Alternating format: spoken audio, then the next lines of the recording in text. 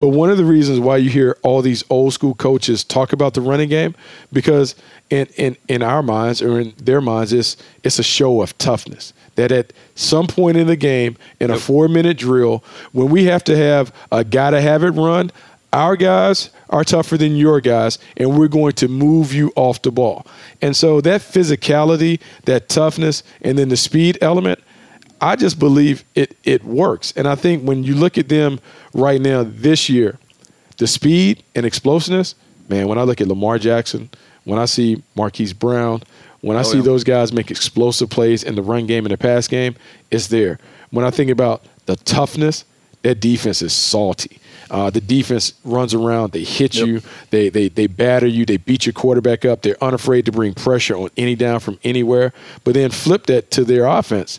When you play that style of offense, running the ball, and you're willing to run it 4 downs and grind it up, there's a level of toughness and physicality and grit that you have to have. And I just think with the Baltimore Ravens, they embody those traits that you say that they have said that that's what we're going to be defined on, where they're one of the teams where the vision matches the product on the field, and that's why you see them win.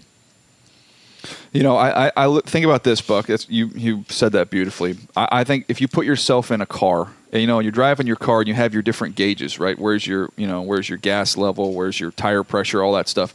If you're at the end of a football season, you have to picture yourself in a car, and if you have the gauges of speed, toughness, instincts, you know, I would put playmaking ability, grittiness, whatever. But that's the important time of the year, is because you have to look at those gauges and say, okay, we are a little bit low in this area right here. We got to get faster this offseason. Or we're not good enough. We're not physical enough. We've got to go out and get tougher. Like, that kind of gives you, you know, your instructions of what you need to do when you, quote unquote, go into the body shop in the offseason. So it's funny that you said it, right? Because last offseason, I think when we talked about them, we talked about they needed to upgrade their speed. So what did they do? They go and get every athlete that they could find to surround Lamar Jackson. I mean, this is a fast team. When you look at them, they play fast. And some of it, why they look fast, is because they beat you up so much that you don't have a lot left in the late stages of games. And that's when the speed that's when the speed really takes over. Because, and we've talked about it away from the podcast, we talked about how the way they create matchups, man, they have Lamar Jackson going against all those big guys that you have on the field to match up with their bigs. And he's the road runner. He just runs away from everybody. So after they beat you up for 3 quarters, you still got to tackle number 8. You got to find a way to corral number 15. And their speed is overwhelming. And it's one of the reasons why that offense has been high-powered. No doubt. They're rolling right now, favorites to win the whole thing. All right, Buck, let's not wait any longer here. It's great to catch up with great players. It's even more fun to catch up with great players who happen to be teammates of Bucky Brooks. So here's our conversation with Mark Brunell.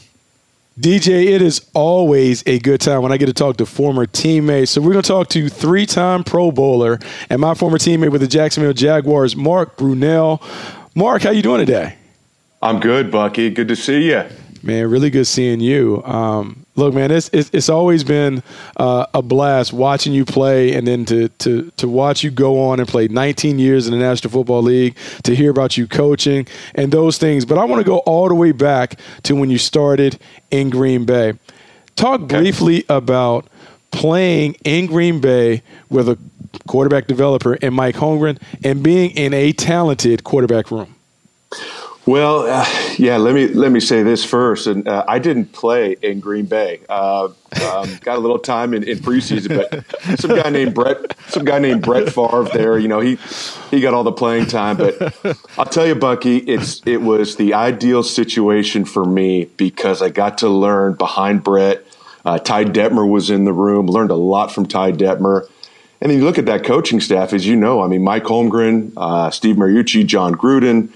Andy Reid, Ray Rhodes, the list goes on and on. I was surrounded by some great coaches, Dick Geron, and I didn't even know how good it was there. But for me, it was ideal because I got to learn the West Coast system, very quarterback friendly in my opinion.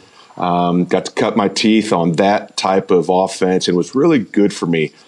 Steve Mariucci did a good job teaching me the fundamentals. So the fact that I didn't have to play, because I wasn't ready to play, I didn't have to play, sit back for a couple years, and just kind of get acclimated to the NFL was perfect.